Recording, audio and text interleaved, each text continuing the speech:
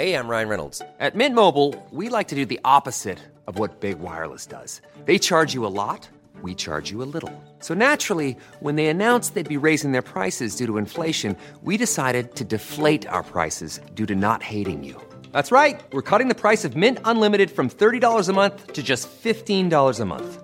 Give it a try at mintmobile.com/switch. $45 up front for 3 months plus taxes and fees. Promo rate for new customers for limited time. Unlimited more than 40 gigabytes per month. Slows full terms at mintmobile.com. Wish Aroma the Educated Skunk were here, because if it were up to me, and the picking the skunk of the week is a joint enterprise on this show, if it were up to me, Aroma would be here, because Dune, one of 5 science fiction films being released this holiday season, is the worst, according to me, by a wide margin. It's physically ugly. It contains at least a dozen gory, gross-out scenes. Some of its special effects are cheap, surprisingly cheap, because this film cost a reported $40 to $45 million, and its story is confusing beyond belief. Basically, I watched 2 things while watching Dune. I watched the movie, yes, and I watched my watch. This film was pure torture to sit through. I didn't like it. Why did you say, no, it doesn't qualify for... I said you couldn't bring Aroma the Educated Skunk. Why not? I don't think it's a skunk. I think it's a bad movie. I don't recommend it, but I do think it qualifies as one of the great follies of motion picture history. Rome, 1984. David Cronenberg was on his latest trip to Dino Città, the massive studio where famed Italian producer Dino De Laurentiis had shot films like The Agony and the Ecstasy and Waterloo just a decade earlier. For a year now, David had been flying between Toronto, Rome, and Los Angeles as he developed his script for the upcoming adaptation of the Philip K. Dick short story We Can Remember It For You Wholesale, now titled Total Recall. But it proved to be a tough nut to crack.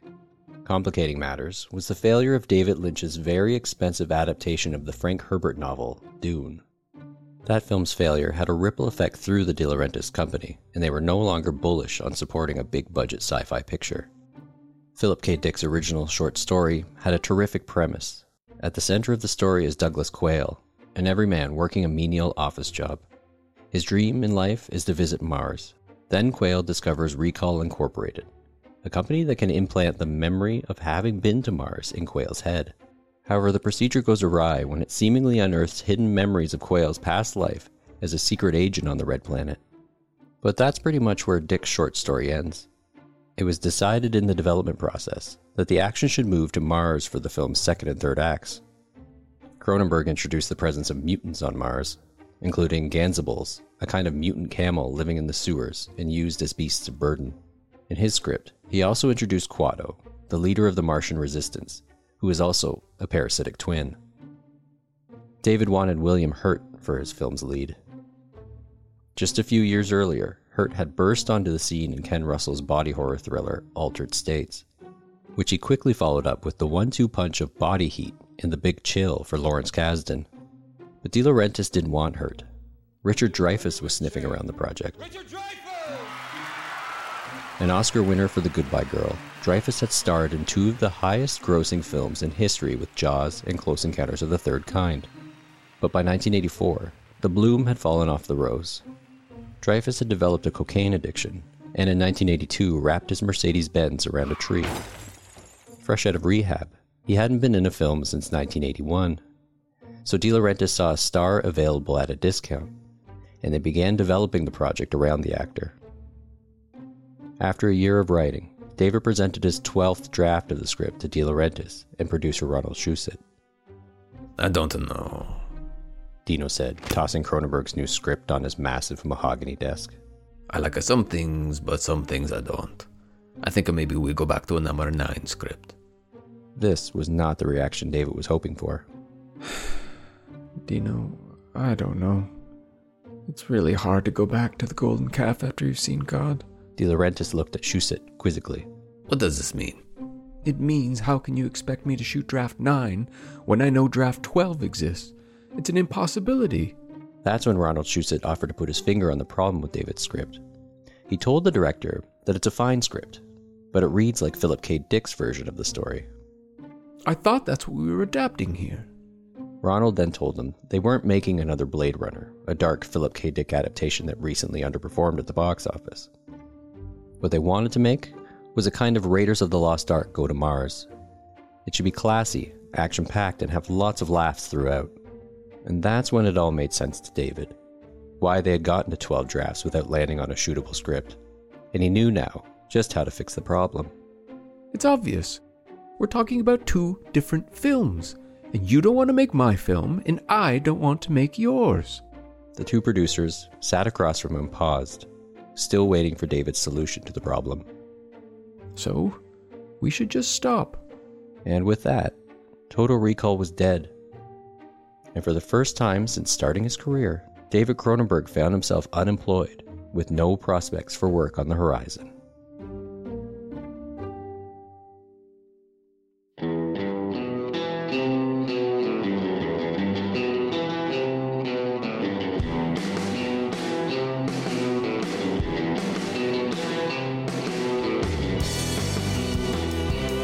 About Media, I'm Ryan Barnett, and this is Once Upon a Time in Hollywood North, the podcast in which we dive into the history behind your favorite CanCon. This is the 6th and final episode in our series on filmmaker David Cronenberg. In our last episode, David uncovered the secrets of Videodrome and had a brush with the Dead Zone, which resulted in the biggest hit of his career up to that point. This is episode 6, Twins.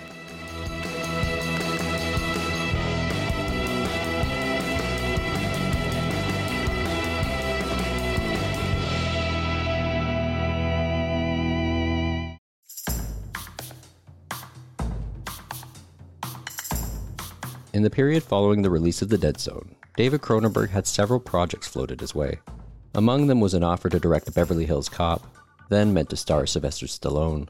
Next, he was to helm Witness, which already had Harrison Ford attached to star, but David said he couldn't direct a picture about the Amish. You're making a mistake.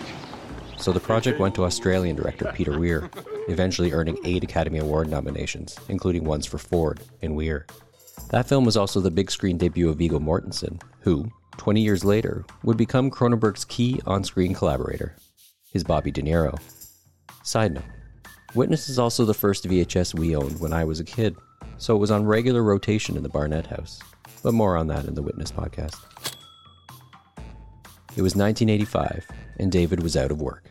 There was one project, however, that had been buzzing around him while he was working on Total Recall. It was another adaptation of a literary work, one that had been adapted before, in fact. In 1984, he had to say no, but the project circled back around again, landing on his plate just when he needed it most. The Fly had started as a short story by George Langelam and was published in the pages of Playboy magazine in 1957. A year later, it was famously adapted into a film starring Vincent Price. That film spawned 2 sequels. This is the son of the original Fly, daring to explore the forbidden science of transmigration that brought horrible death to his father. It was in the early 1980s that writer Charles Edward Pogue, just off of adapting 2 Sherlock Holmes stories for TV, and producer Stuart Kornfeld began developing a new feature film based on the original short story. Kornfeld was the producer responsible for marrying Man and Material with David Lynch in The Elephant Man. That movie was made by Brooks Films, the production shingle of famed comedian and filmmaker Mel Brooks. Occupation? Stand-up philosopher. What? Stand-up philosopher. I coalesce the vapor of human experience into a viable and logical comprehension. Oh, a bullshit artist. When trying to mount The Fly, Kornfeld once again partnered with Brooks to produce the project.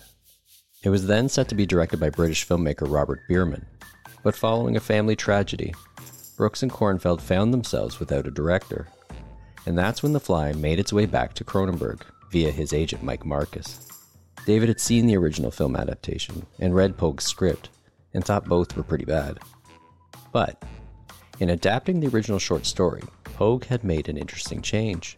In the story, the main protagonist, the scientist conducting experiments in teleportation, is felled by his own invention when testing the technology on himself, and a common housefly gets into the machine. And when he comes out, he has swapped heads and right arms with the fly. In Pogue's script, however, the scientist absorbs the fly, commingling their DNA. And rather than making it a head swap story, it becomes the story of metamorphosis as the scientist grows more insect-like. This intrigued David. So, he met with Mel Brooks and Stuart Kornfeld. If I'm going to sign on to this film, he said to them, I want us to start on the same page as it relates to just what kind of film I intend to make. After 12 false starts on Total Recall, David was not keen on adapting another short story if his producers wanted something different. He then laid it all out for them. He wanted to cut the first 19 pages from Pogue's script and switch the story from that of a married man to one of a new couple. Two people have just met and are falling in love when the accident occurs. It was a tragic romance at its center, and the metamorphosis into the fly was a metaphor for aging.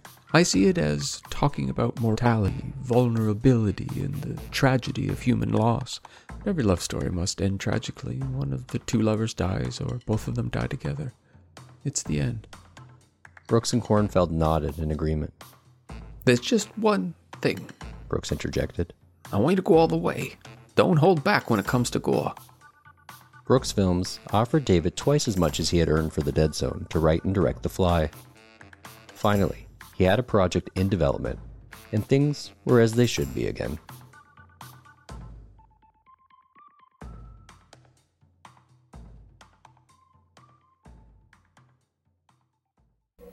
We will return to Faye Dunaway in Mommy Dearest.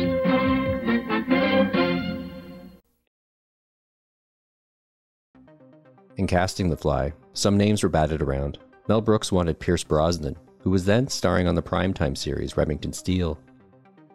But to David, the Irish actor was too good-looking. He didn't fit Cronenberg's conception of the character Seth Brundle, the scientist who becomes the Fly. Richard Dreyfuss was in the mix because of his relationship with the director and connection to Total Recall. But Dreyfuss wasn't keen on acting under the prosthetic makeup required for the metamorphosis of the character. Chris Wallace, the makeup effects supervisor, asked David just one thing to keep in mind while casting.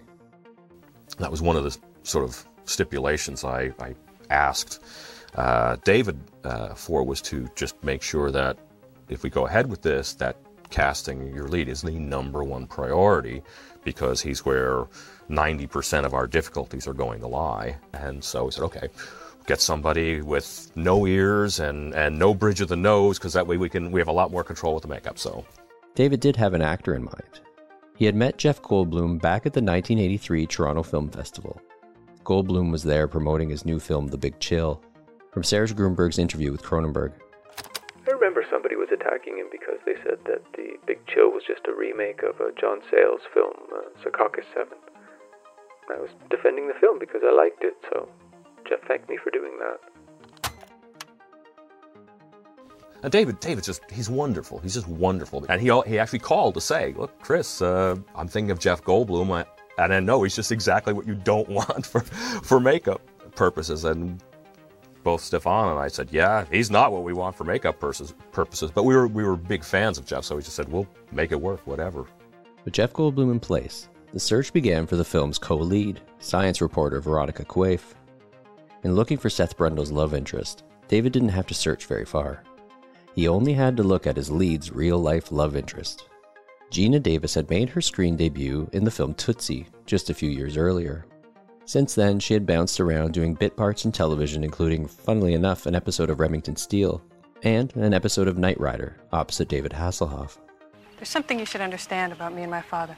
I didn't know him as a notorious cat burglar. To me, he was a wonderful man who did magic tricks, told stories. He even came down the chimney at Christmas like Santa. Well, someone's using your father's M.O. to pull off some highly professional burglaries. Goldblum and Davis had begun dating shortly before, having met on the set of another film. From an appearance on The Tonight Show, guest hosted by Gary Shandling. We met making the film Transylvania 65000 in Zagreb, Yugoslavia. Right. In which I was like a vampire, and he was a reporter. And right away, as soon as I saw her, I was like mad, because I liked her very much, and See, now, Jeff, you look in love. Really? Yeah, although you're looking at me, so it's confusing. But producer Stuart Kornfeld didn't want the future Oscar-winning actress as the love interest in the picture. He wanted David to look at other actresses for the role. Again, from Serge Grunberg's book. Stuart had a whole idea of what it is to be a producer in his head. his idea was whatever the director wants, you don't give him right away because he must be wrong. But after some unsuccessful auditions with other actresses, Davis was eventually signed, and the film was ready to go.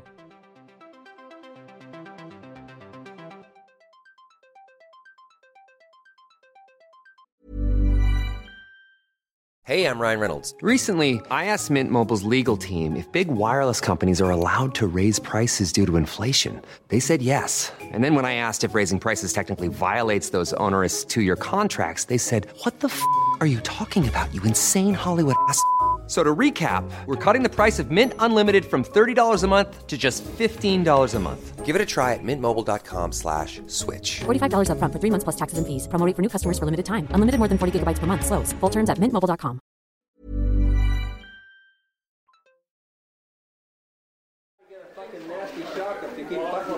Hold on. Hang on. Just needs video. And 1, 2, 3. Toronto, 1985. The filming for The Fly was technically grueling for all involved. From a behind-the-scenes EPK for the film, I've done films that are primarily action, like Scanners, and I've done films that are primarily character, like The Dead Zone, and I've done films that are very much, you go very quite deeply into special effects that have never been done before, like Videodrome. And I think in The Fly, all of these things are combined. this marked by far the most ambitious project of the young director's career. It was budgeted somewhere between $9 and $15 million. Figures vary on the source. And it was being made for 20th Century Fox. David and crew had to troubleshoot problems like, how do you convincingly have a character climb the walls and ceiling of his home? There really is only one respectable way to do that, and that is to build a set that actually revolves. This meant building a set inside of an enormous rotating gimbal. As he's walking, the ceiling becomes the floor, and the camera ultimately ends up upside down with the cameraman, and we have our actor on the what looks like the ceiling, but in fact is the floor. At this point, the Fly is very messy, and he likes to eat things that are sugary and sweet, and so we have donuts and decaying rolls and all kinds of stuff all over the place, and all of these have to be nailed and bolted and glued down so that when the set turns upside down, everything just doesn't fall and reveal what's going on. So it's actually very, very tricky. This was an effect famously put to use in Stanley Donen's film Royal Wedding, which features a sequence in which Fred Astaire dances on the ceiling of his apartment.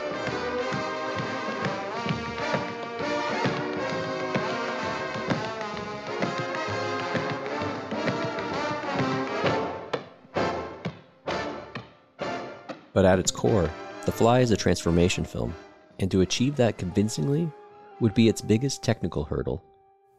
The detailing of what happens to the relationships and to this man physically and emotionally I could tell you about it for days, and you still, I think, would not be prepared for what happens to him in the film. Gina Davis. Establishing how much we love each other before the accident became very important to us. Because if you didn't believe that we really loved each other more than any couple ever has before this accident happens, why would I really stick around when I go, this is really strange and I hope it all works out for you. The picture climaxes in the complete metamorphosis of scientist Seth Brundle into Brundle Fly. This is makeup artist Chris Walas. We're taking a main character and bringing him from a very, very human form all the way through subtle skin color changes to sores and creating finally him in his stage that's just horribly degenerated, and then past that to another stage which is an entirely new being. This new being was rendered through a rotating cast of single-purpose animatronic puppets engineered to perform specific effects. Gina, I told you to work out, goddammit. Okay, rip that sucker off. Gina Davis spent 2 solid weeks on set, painstakingly filming this final sequence. Tearing off Brundle's mandible, watching his face split apart to reveal the fly head underneath, and finally killing the creature, the love of her life, with a compassionate shotgun blast to the temple. Coming up next, the end result of a botched experiment is neither man nor beast. I'm not even sure it's a movie. It's The Fly. It's the goofy story of a scientist who accidentally switched heads with a pesky housefly. You know the rest, but what you don't know is the schlocky gimmicks Canada's freaky B-movie director David Cronenberg has dreamed up to bring the story up to date. This time, the mad Film critic Rex Reed may not have cared for David Cronenberg's remake of the 50s horror classic, but he was pretty much alone on his island of malcontent. Gene Siskel, critic for the Chicago Tribune, put it on his list of the 10 best films of 1986. The movie is beautifully made without passing into what I call the gross-out category, and so what we get from The Fly is both a great adventure and a fine love story. Well, The Fly was not on my list of the 10 best films of the year, but it was certainly in the top 20, and Goldblum, I think, deserves an Academy Award nomination. Jeff Goldblum did indeed do a run for Best Actor, doing the talk show rounds in January of 1987. Let's talk about The Fly and the success that it's had, and they're showing it again. Yeah.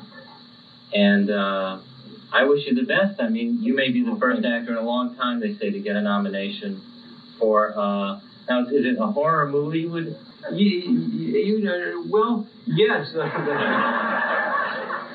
It is a horror movie in many ways, and much more than that. I'm, in fact, very proud of it. At the time, only a handful of actors had received Oscar nominations for performances in horror movies, a list that included Sissy Spacek for Carrie and Janet Leigh for Psycho. 50 years earlier, Frederick March had actually won Best Actor for his dual turn as Dr. Jekyll and Mr. Hyde, a performance not entirely divorced from Jeff Goldblum's Brundlefly. Perhaps my looks don't please you. Well, you ain't no beauty. Quite right. I am no beauty. Perhaps you prefer a gentleman, eh? One of those fine-mannered, virtuous, and honorable gentlemen. Unfortunately, it wasn't to be. Despite nominations by the National Society of Film Critics and the New York Critics Circle, Goldblum would go unrecognized by the Academy. That year, he was squeezed out by past and future Cronenberg collaborators James Woods and William Hurt, with the award going to Paul Newman for The Color of Money. But that didn't mean Oscar turned his back on the film entirely.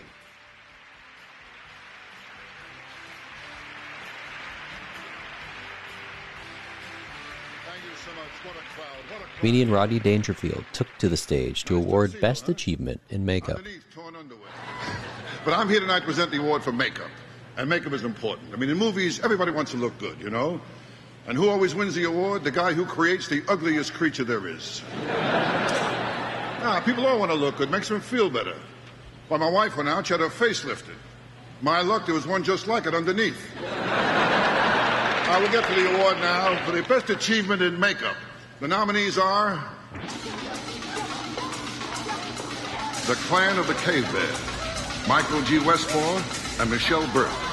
The Fly, Chris Wallace and Stephen Dupuis. Legend, Rob Botton and Peter Rob King. And the winner for the best achievement in makeup is Chris Wallace and Stephen Dupuis for The Fly. The Fly marked the reunion of Chris Wallace and Stephen Dupuis, the team that worked on Cronenberg's Scanners. Wallace had gone on from there to work on the melting faces for Raiders of the Lost Ark, and design the titular Gremlins for Joe Dante's 1984 horror comedy. But this was his first Academy Award nomination and win. I'd like to thank my director, David Cronenberg, my producer, Mr. Producer Head Stuart Kornfeld, the best makeup crew I've ever worked with, Stefan, and the person that, for me, made the makeup really work, Jeff Goldblum. Thank you very much, Stefan. I would like to thank the makeup crew on location, Margaret Becerra, Donald Mowat, the entire CWI crew, and again, Mr. Jeff Goldblum for doing such an incredible performance, being buried under 5 pounds of grotesque makeup. Thank you, Jeffrey, for your patience. Thanks, Jeff. Hardware aside, The Fly was an unequivocal hit for Cronenberg. It opened in the #1 spot at the box office, holding its ground for 2 weeks while up against heavy hitters like Top Gun, Stand By Me, and James Cameron's Aliens. The film remained in the top 10 for 8 weeks, finishing its run with a $38 million take, nearly doubling the gross of The Dead Zone. In podcast talk, this was the director's guarantor, the film that ensured David Cronenberg would be making movies for decades to come. But in 1987, it meant that David could pretty much make any film he wanted to next. And what he wanted to make was his long gestating Twins project.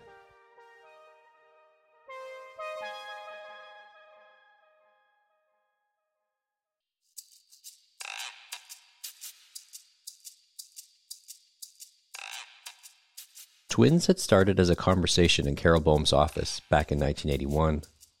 Carol and David shared their mutual fascination in the story of the Marcus brothers, twin gynecologists who turned up dead in a trash-filled apartment. I first heard about the Marcus twins through a blurb in the paper. Twin docs found in posh pad. I thought they were making it up. It was too perfect. Better than two-toed man falls to death in bathtub. Carol introduced David to producer Joe Roth, and the two set the film up with a Lebanese financier, Silvio Tabet. But that version of the film fell through when they couldn't agree on a shooting script. After the success of The Fly, David and producer Mark Boyman once again began shopping the project. Do these guys have to be gynecologists? Can't they be lawyers? A number of times I heard that. The project bounced around, eventually landing with David's old producer, Dino De Laurentiis. Dino's daughter, Raffaella, was the one in charge of the project, and it was a green light. They built sets and cast the main roles of Elliot and Beverly Mantle, Cronenberg's fictionalized twin doctors, with English actor Jeremy Irons. Irons had just starred in Roland Joffe's Palme d'Or winning The Mission, opposite Robert De Niro. However, the floor soon fell out once again. I visited Raffaella. She had her hair up and back, so I knew I was in trouble. The young De Laurentiis informed David that the company was in trouble. They were still hurting from the Dune debacle, as well as other recent big-ticket bombs, like $1 Million Mystery, a $10 million comedy that managed to gross just $989,000 at the box office. Despite already having spent $300,000 on the sets for Twins, De Laurentiis was pulling the plug. Cronenberg's blank check project found itself once again without funding. That's when producer Joe Roth stepped back in with his newly founded Morgan Creek Productions and pulled together the $13 million budget required to start filming. Like The Fly, the film proved to be a technical hurdle unlike anything David had made before. It required computerized motion control cameras to allow Jeremy Irons to play opposite himself as Beverly and Elliot Mantle. Every twin shot must be filmed twice, with Irons playing first one role and then the other. Optical effects supervisor Lee Wilson. This was a motion control shot. We're seeing both halves of the frame. In this shot, we had the two of them walking side by side as the motion control rig was dollying back. You'll see in a moment Elliot entering this side of frame, and then we use the video to put a hard split in to show Beverly entering on the left-hand side, and we can see how the two of them play together throughout the scene. As David progressed through production on his latest film, a problem arose regarding its title. David's old friend and producer of his first films, Shivers and Rabid, Ivan Reitman, wanted the title for himself. He was in production on a new film project starring Arnold Schwarzenegger and Danny DeVito. My name is Julius, and I'm your twin brother. Oh, obviously. The moment I sat down, I thought I was looking into a mirror. In the end, Reitman bought the title Twins for his own picture, leaving David to retitle his film to Dead Ringers. Ladies and gentlemen, Dr. Beverly Mantle. By every scientific measure, they are absolutely the same. They share everything. You haven't had any experience until I've had it too. Bev, you've got to try the movie star. She's unbelievable. Oh, doctor, you've cured me. You mean to say there's two of them? They're twins, dear. I think we should drop her, Bev. You drop her. I'm in love with her. Can't be love if it does this to you, can it? Doctor, I think there's something wrong with you. Patients are getting strange. What are they? For working on mutant women. From David Cronenberg, who in The Fly made the fantastic real. Get him out of here! Radical technology was required. Something radical is definitely required. Now, David Cronenberg makes reality the ultimate fantasy.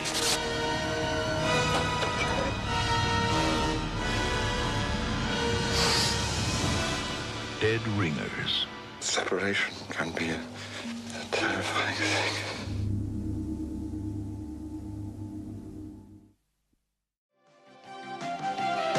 Today, People to People is on location. Toronto, 1988. Dead Ringers was set to debut as part of the Festival of Festivals, later to be rebranded as the Toronto International Film Festival. Festival of Festivals. And if you've never been to a movie premiere, it's really quite exciting. The crowds are all gathered here waiting to catch a glimpse of the stars, and rumors are flying as to what celebrities just may turn out. Unlike David Cronenberg's last flick, The Fly, Dead Ringers is not a horror movie. It's an eerie psychological thriller and something quite different for David Cronenberg. CFTO reporter Linda Feig was right. Dead Ringers marked a watershed moment for the director. He graduated, as some may see it, from genre filmmaking to produce his first adult drama, and it was a move that stuck for years to come, as he would later make films like M. Butterfly, Crash, A History of Violence, and Eastern Promises.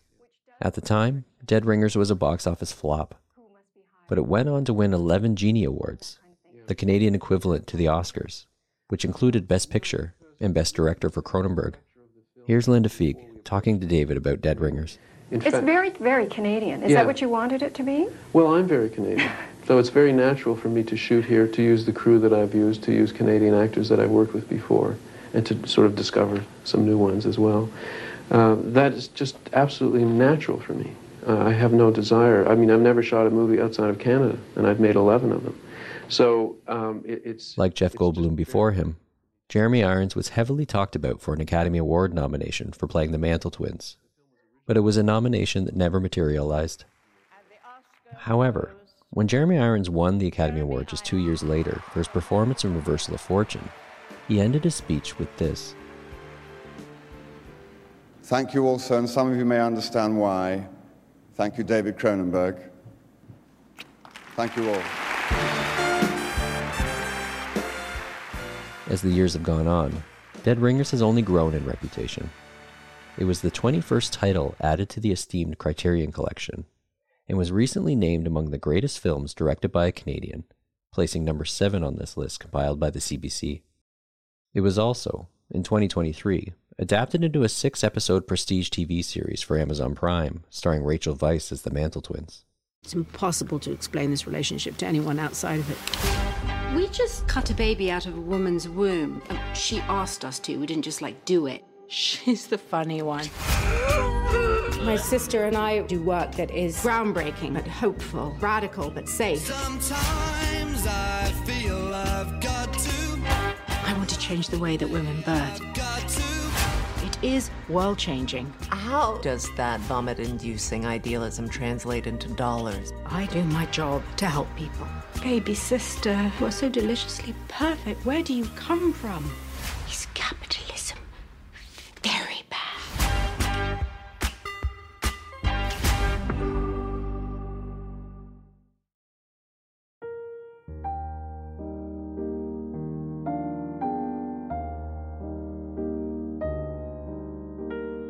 Toronto, 2021. David Cronenberg stood in the attic of his home. He was dressed in a gray terry cloth bathrobe. His hair was a mussed silver wave atop his head. He hovered at the foot of a bed. In that bed laid his own lifeless body, a perfect double. Its eyes closed, its mouth agape, frozen after taking its final breath. Its skin nearly translucent, revealing a network of purple veins just underneath its surface. David stepped around the foot of the bed to get a closer look at his lifeless self. He then climbed into the bed, next to his corpse, and in a scene reminiscent of the final scene in Dead Ringers, he kissed his deceased double, then laid next to it in a tight embrace. The Death of David Cronenberg debuted online in September of 2021. It is a 1-minute short film directed by David's youngest daughter, photographer Caitlin Cronenberg. It came to be when David gained access to a full-scale prosthetic corpse of himself. It had been a prop created by Black Spot Effects in Toronto for the Netflix series Slasher. The film was Caitlin's concept, but like Videodrome and Dead Ringers after it, it stands as a kind of apotheosis of a Cronenberg film, an examination of mortality, a preoccupation with doubles, a disquieting unease underscored by a dry humor. In addition, this film was tokenized and auctioned as an NFT, selling for a reported $90,000. This too fits with the other side of Cronenberg, the savvy businessman, the guy who duped the Arts Council into funding a novel that he never intended to write so that he could take the money and establish a line of credit to rent film equipment, or the guy who cast adult film actress Marilyn Chambers in his second movie, understanding that that would help sell the film in foreign markets. In this series, we've covered his first 2 decades as a filmmaker, during which he made 11 films, but he's made 11 more since, and he continues to work in Canada. His latest project, The Shrouds, just wrapped production in Toronto this past summer. So despite being present and witness to his own death on screen, David Cronenberg is showing no signs of slowing down.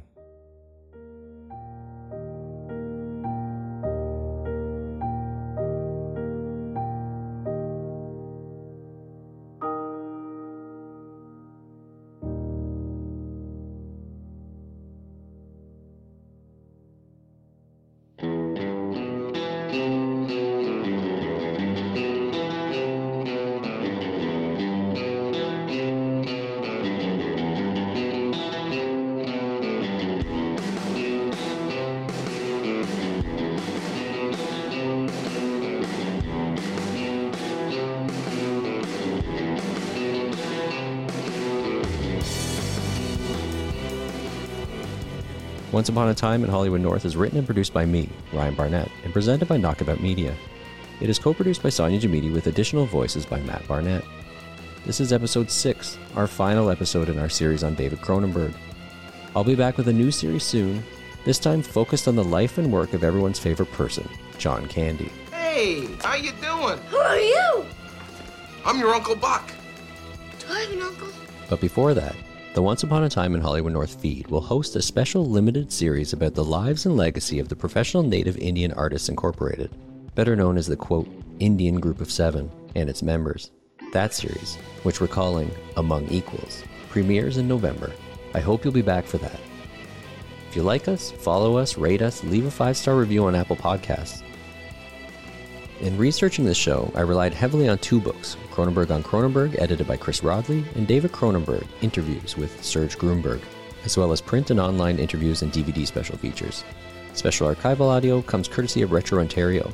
You can find more Canadian media ephemera on their YouTube channel and Instagram. If you want anything more from me, you can follow me on Instagram at It's Ryan Barnett. Thanks for listening, and until next time. Top Gun, was a possibility many years ago, and I really felt I couldn't connect with that movie. That movie is quintessentially American, and I am not an American, and there is a real difference. I mean, I'm Canadian, we're connected, we're cousins, we understand each other up to a certain point, but beyond that, we're really quite different cultures. A Knockabout Media original. Hold on.